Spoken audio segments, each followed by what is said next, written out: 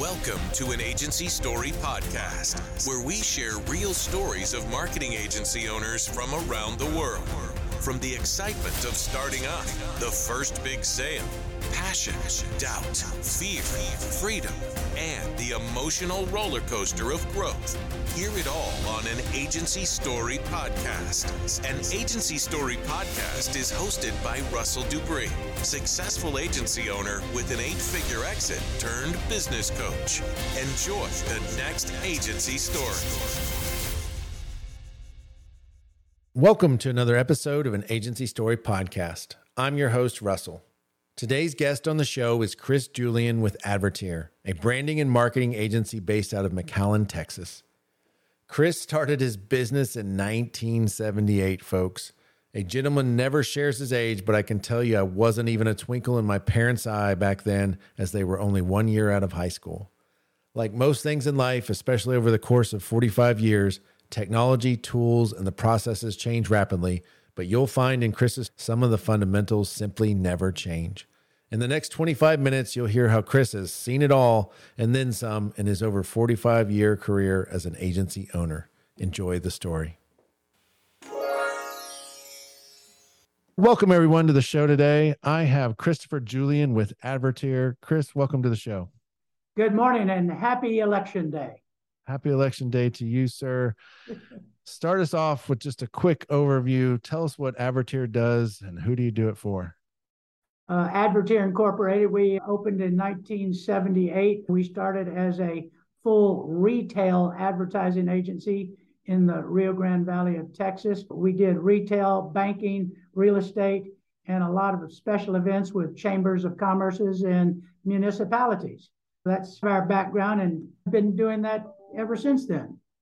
Straight and to the point. Tell us how you came up with the name. The old way of doing it normally was the last name of the principals of the agency. Julian DeJulio Lipscomb didn't roll off the tongue very well. Our president, who is also our creative director, did all kinds of research, including Greek mythology, and nothing was really working. At the 9th hour, we opened Webster's Dictionary and looked up the word advertising.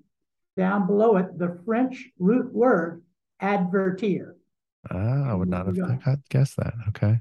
Good thing, because my other two partners aren't with us anymore. I'm the last man standing. We separated ways, but they've passed on. Fortunately, Advertir will live forever. There we go. All my years of French class didn't pay off for me to guess the end of that one. But interestingly enough, it has a good Spanish translation. Advertir in Spanish is to alert. So it even works in our international border community here in Deep South Texas. There you go, folks. We're 2 minutes in and we're getting all kinds of lessons here. All right. Not sure if we caught that at home. 1978. What a year. Tell us what you were doing in 1978, if you don't mind. Our story is probably like many other startup stories. 3 young mavericks in the radio business, sales and management. Let's open an advertising agency. We did. Retail was on fire in the Rio Grande Valley. Years before, it was an agricultural area. It was a delta of the lower Rio Grande Valley of Texas. Agriculture, lots of citrus and oranges, but all of a sudden, retail exploded on us. A company by the name of Mel Simon and Associates found Mcallen and opened a huge mall, La Plaza Mall. Of course, that's where we started focusing, and retail exploded. Actually, this mall, retail sales is still twice the household income, per capita income. Now, how could that be? People are spending twice what they're making. It's because of the phantom shopper, the Mexican nationals. We're 6 miles from the Mexican border. Monterrey was only 2.5 hours away. So millions and millions of dollars every year cross the border to do retail shopping. Downtown Mcallen was full of stores, and La Plaza Mall is still the highest grossing per capita of all of their malls. Okay. We have had some ups and downs with peso devaluations and that sort of thing, but fortunately, they are coming back due to all the murder and mayhem in Mexico over the past several years, but they are coming back. Back in the early days, retail was on fire. Banking was on fire. Then we had another phenomenon called the snowbirds. They are the winter Texans that come from the Midwest down to the Rio Grande Valley. They used to go to Florida, but we enticed them to come to deep South Texas, and they would buy real estate. They didn't just live in mobile home parks. They have $1 million travel trailers, and they bought retirement communities down here. Real estate was real big. We were on fire. We started with 3 partners in a restored wood frame house on Main Street in Mcallen, Texas.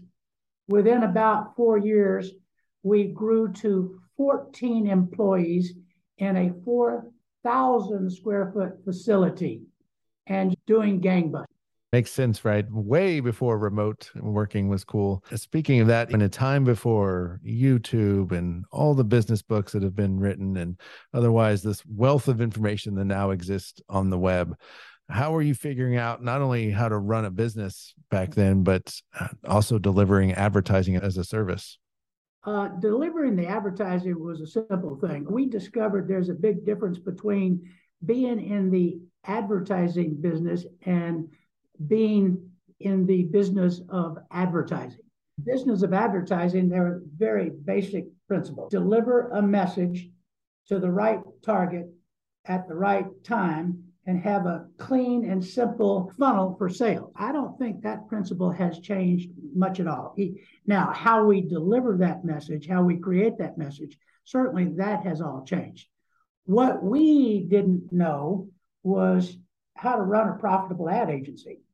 It was shocking to discover that after 4 years, we had grown so much and had no clue how to run a profitable business. There came a turning point for you in your business. What was that moment and what was the impact like for you?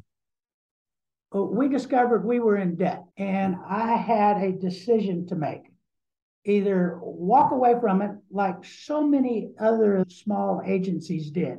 They'd run up a media bill and then close the doors and leave everybody on the hook. I decided that's not what I wanted to do. I went to the guys that I owed the most money to and signed a personal promissory note. Said, hey, we could do one of 2 things. I can sign this note, we can continue, and I'll try to stay current, or I can declare bankruptcy and nobody gets any money.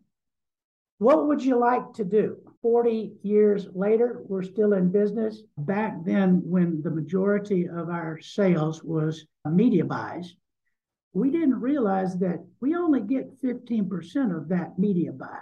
We were doing tens and thousands of months of gross billing, but it wasn't our money. Fortunately, I was a member of the Southwestern Association of Advertising Agencies, which was all over Texas, Louisiana, Arkansas. We went to an agency executive seminar in El Paso, Texas. The keynote speaker was a consultant out of California, Pete Wolf. He wrote a newsletter for ad executives called Blood and Guts of the advertising business. He laid it all out. He said, okay, guys, here's the deal. 3 employees per $1 million capitalized billing. I'm going, wait a minute, I got 14. Something's wrong here. 100 square feet of office space per employee. I got a 4,000 square foot facility I'm dealing with. And then he laid out the percentages of gross income, not gross billing. There's a big difference. I had a big fight with my CPA for years because he always started the financial statement on gross billing. I'm going, no, I don't want that. I want to know what part I get to keep to pay the bills. For the gross billing, 62% is for employees.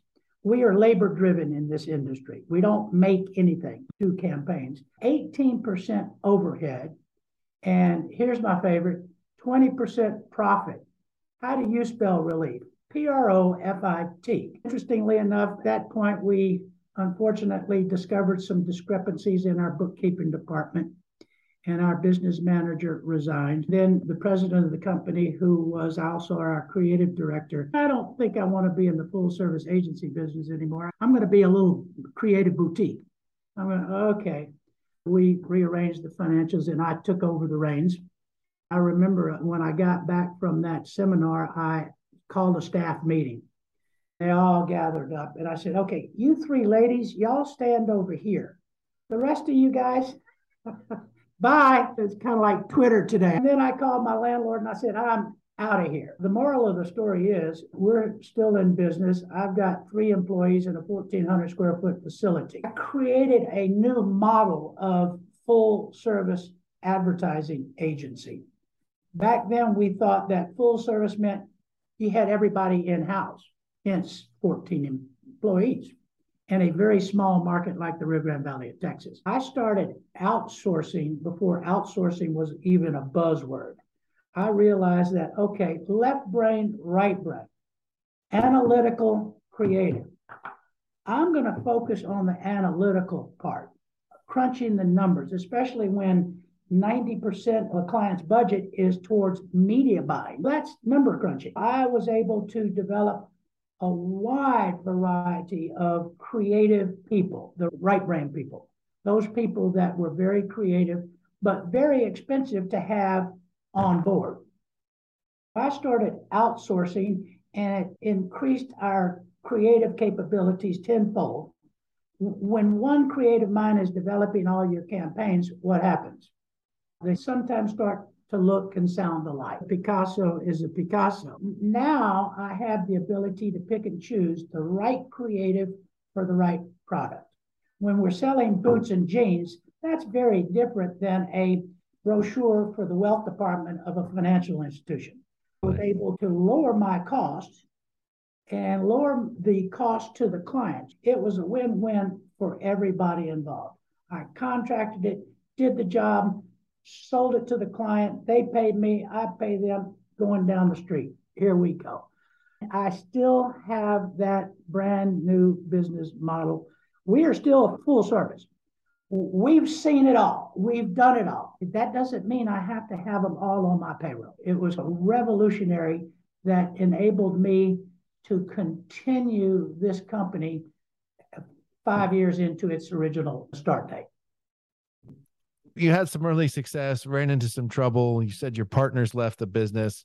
What was that like going from having partners you could collaborate with, talk about the business with, to being in the business alone? And how'd you handle that transition? I wasn't really alone. I took my mother's advice from many years ago. It says, Chris, hire younger, smarter people than you are, and everything will be okay. I surrounded myself with very talented and intelligent people that helped me run the company. I started enlisting all of the support people that an agency really needs. One person can't do it all. You've got to have a bunch of different creative people, analytical and creative, both sides, left brain, right brain. I wasn't ever alone. I surrounded myself with the people that we needed to be successful in the agency business and in the advertising business. Looking back, our new business model allowed us to reach out, enlist, and collaborate with some of the most intelligent, talented people all over the state of Texas. I even have a jingle production company in Nashville, Tennessee that we do work with. It's limitless, especially today in the world economy that we live in. The common theme in a lot of the folks that I talk to on the podcast is whether or not you should listen to your parents. We clearly know what category to put you in that case. Time will tell, should or should we not listen to our parents when it comes to entrepreneurship. Besides technology, what do you think has changed the most about the world of advertising over your career? Everything. Everything. All right. Well, because technology has allowed all of these changes to take place. How we produce TV commercials, totally different than what it was in 1978. I think I've got a 3/4-inch Betacam recorder in my closet back here. We used to have to shuttle tapes back and forth. Now we just email them. The creative process, all the technology in cameras, the 4K, that has all changed. How we look at media has all changed. But the one thing that hasn't changed is the need for data, research. Back then, even in 1978, we subscribed to Nielsen television and Arbitron radio for audience levels. If you don't have that knowledge, you're at the mercy of the salesman. Rates are one thing, but how many pairs of eyeballs are watching that 10 o'clock news? We had to have the data to help us make those decisions, even back in the Stone Age. The technology has changed everything, but the basics are still there. Delivering a compelling message to the right target at the right time is still the basics of delivering advertising. The fundamentals never go away. Love it. With this tremendous amount of experience you've had in the advertising, and obviously you've seen it all, as you mentioned before, how have you been able to leverage all that experience to your advantage? Our roots are in traditional. That's where we started. I think that's where the principles of advertising today started. We are embracing the new technology, the streaming, the CTV, the programmatic, the search, the digital. We are embracing that. But these digital-only agencies don't have the advantage of the basic. I think they're lost in that. Because we have those roots, we can bring more understanding to the table. Our job is to meet with the client, find out what their goals and objectives are, do our research, come back to them with suggestions. Least we forget we're servants. We're in the service industry. We serve our clients. The clients are the bottom line, the final decision maker. Our job is to bring that client the most viable solutions to what their goals and objectives are. We've got an advantage because of our roots and our embracing the new over the digital-only newbies in town. Speaking of embracing the new, what's been created from a technology perspective over the years that you're like, if this is the only thing I could keep, I'm so glad this happened relative to the advertising industry? The market that we serve. It's been pretty easy in this area because it's not New York City. It's not a very sophisticated marketing town. Even today, the majority of our clients are still traditional. A lot of them are going, I don't know about this digital. I've got partners that are bringing me digital solutions, especially, for example, the automotive industry. We can serve up a dynamic ad to a person that's looking for a GMC Sierra that my customer has on their lot. And it scares them as much as it excites me. I guess the saving grace is the Rio Grande Valley has always been known to be the last to make the change, right? We're last leg on the dog. We're using that to our advantage because our roots are in the traditional, but we have several different digital display campaigns going for clients. My real estate company on South Pottery Island, they understand it. I've got air conditioner company that understands it. And we're getting some clients that understand that part of it, but it's slow coming. For all the up and coming agency owners out there, their hope is to make it 45 years in the business like you. What's your words of advice to those folks? We need to understand our business is a unique combination of left brain, right brain thinking. Without the analytical side to know how to run a profitable business, you will die. If you don't enlist and collaborate with some of the most creative people in our industry, you will die. Look for the stars, collaborate with the right people, but keep your eye on the bottom dollar. Just because you're doing mass gross sales doesn't mean you're making money. Combination of left brain, right brain.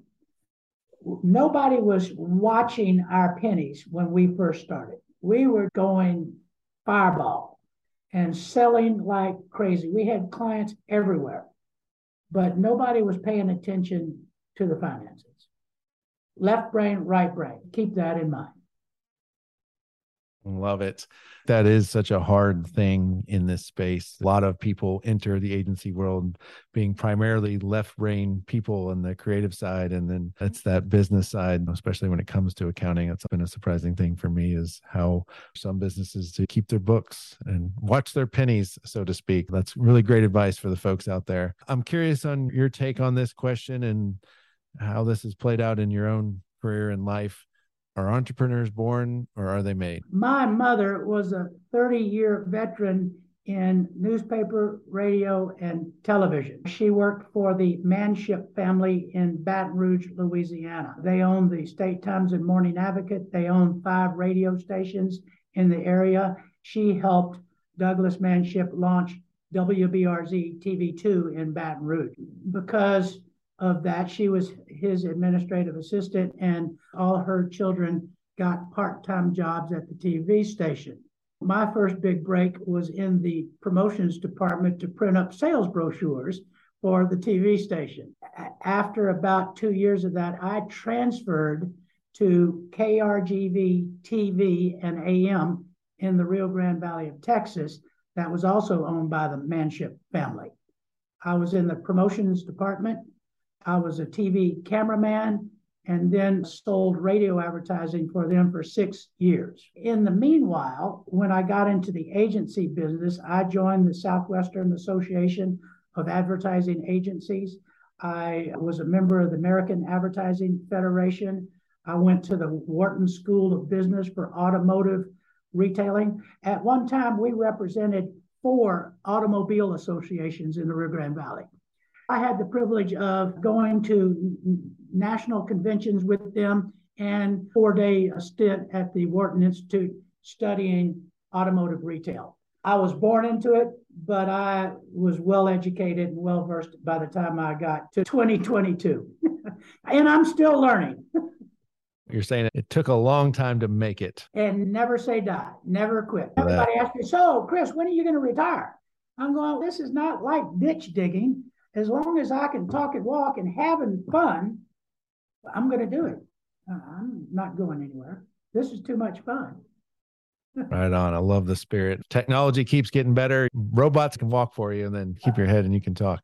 I'm going to hire younger and smarter people than I am to make sure that we understand all of that. That was my goal. When I first started in the business, I had to hire people older and smarter than I was. Then it got to the point where I hired a younger and smarter. And I was the old guy in the business. If people want to know more about Advertir, where can they go? Where can they find out more? Advertir.net. ADVERTIR.net. We're going to be rebranding all of our website because April of next year, we'll celebrate our 45th anniversary. 45. People don't know how old I am, but that's older than me. What an absolute pleasure to get to hear your story today with someone with your experience, and staying in business that long is nothing short of a phenomenal feat. Congratulations to you on all your success, Chris. Thank you so much for being on the show today. Thank you. We hope you've enjoyed this episode of an Agency Story podcast, where we share real stories of marketing agency owners from around the world. Are you interested in being a guest on the show? Send an email to podcast@performancefaction.com. An Agency Story is brought to you by Performance Faction. Performance Faction offers services to help agency owners grow their business to $5 million and more in revenue. To learn more, visit performancefaction.com. Early on, I was working with a bank in Mission, Texas, and I was presenting to the bank president outdoor billboard concepts. I had several of them and going through them in different designs and whatnot. He said, let me see some different designs, different colors. I don't know if I like those colors. I go, yes, sir, we'll get right back to you. I left his office and I saw a friend of mine who was a vice president at the bank. And he says, hey, Chris, what are you doing here? I said, I'm working with the president on some outdoor designs. And he told me he didn't like the colors he was looking at. I'm going to go back and get some more colors and variety. He said, Chris, he's colorblind. I'm like, oh, okay. I guess that's why he likes gray, huh? That would make sense now. Yeah, we're servants. We're a service industry. I'm going, yes, sir, Mr. Klein, I'm going to get you some different colors, only to find out he was colorblind. Thank you very much. He didn't know that up until that point? I'm not real sure. Maybe he didn't know, but the vice president knew it because apparently they had some encounters on some other items. Maybe that's what we're going to have to do in the creative services industry is start administering eye tests to all our clients to make sure that sometimes the feedback that might sound like someone's colorblind is to make sure they actually are or not. That might be an interesting pro tip for folks out there.